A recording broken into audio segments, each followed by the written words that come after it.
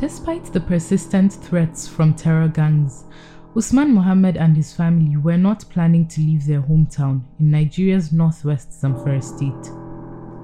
When the terrorists ordered his community to stop working on their farmlands or risk getting attacked, Mohammed knew he had to leave everything he had built behind and flee to a safer place. Displacement is a tough situation, and the humanitarian crisis in the region doesn't get much attention from the government, aid organizations, and also the international community. This impacts the amount of assistance available and the living conditions of displaced persons who often have to rely on help from philanthropists. Although the local authorities provide a level of support to some displaced people in certain areas, they are generally hostile to the idea. And this hostility could be linked to attempts by local authorities to discourage the creation or growth of refugee camps. However, this approach creates a false illusion that the problem doesn't exist. This illusion affects the ability of displaced persons to access the aid and essential services they need.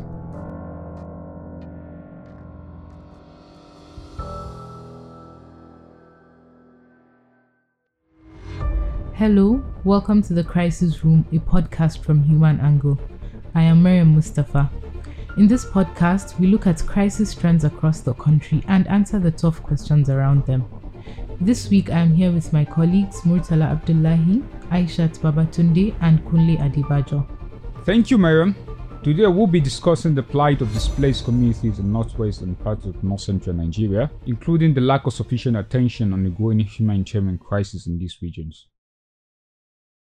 So over the past few years, the multidimensional security crisis in these regions has escalated in intensity, and this is leading to further disruption of lives, which has led to forced displacements in states like Kaduna, Katsina, Sokoto, and also Zamfara.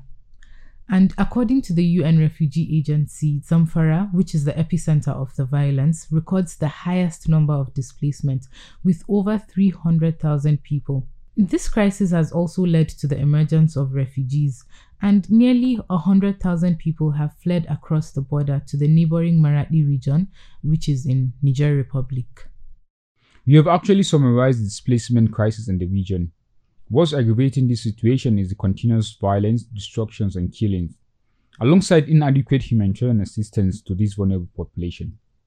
The government, especially at the state level, appears to be reluctant to provide the required humanitarian response that is needed, and it's actually not providing sufficient support to improve the operations of the humanitarian organizations. And so what this means is that the unfolding humanitarian crisis isn't getting the required attention. This could further escalate the rise in illnesses associated with a lack of food, clean drinking water, shelter, healthcare, and other basic services. Doctors Without Borders, one of the few aid organizations in the region, has treated thousands of children for acute malnutrition, measles, malaria, cholera, and respiratory infections. To speak more about the humanitarian situation are our investigations editor, Kunle Adebajo, and Aishat Babatunde, our senior reporter covering the humanitarian sector.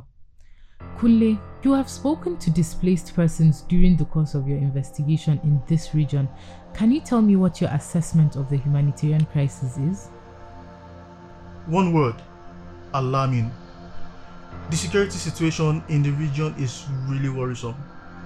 The number of people killed and kidnapped has even outweighed casualties recorded in the northeast, where Boko Haram is operating. Many villages are deserted. A lot of people are displaced, facing harsh conditions.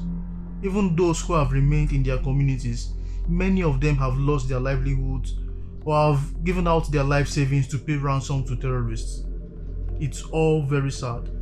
And the government, state governments especially, are not really coming to terms with this reality. I have one question for you, Aisha. What are your thoughts on Kunle's comments about the crisis? I completely agree with Kunle. The authorities seems to be struggling with providing a humanitarian response to this intensifying crisis. Despite the clear provisions of the national policy on internally displaced persons, regional governments still shy away from their responsibility to cater for the displaced. And even when they get involved, the question of how to take effective action is often left out. They are quick to resettle the IDPs amid terror threat.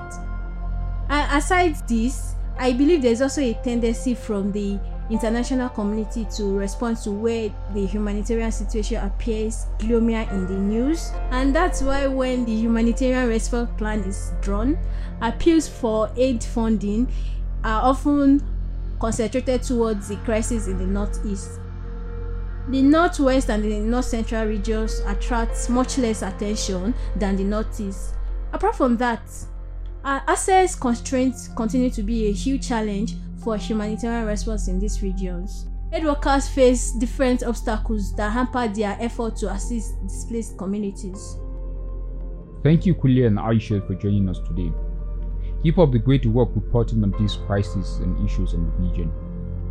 Our conversation today shows the disturbing conditions of displaced persons in this region and the lack of adequate support.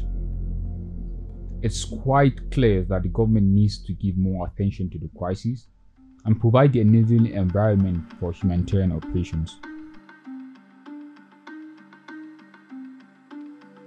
This is an episode of Human Angle Crisis Room. Thank you for listening. I am Mariam Mustafa. Join in next week for another episode. Members of our production team are Aisha Babatunde, Tracy Allen Ezechukwu, Murtala Abdullahi, and Anthony Asemota. The executive producer is Ahmed Salkida.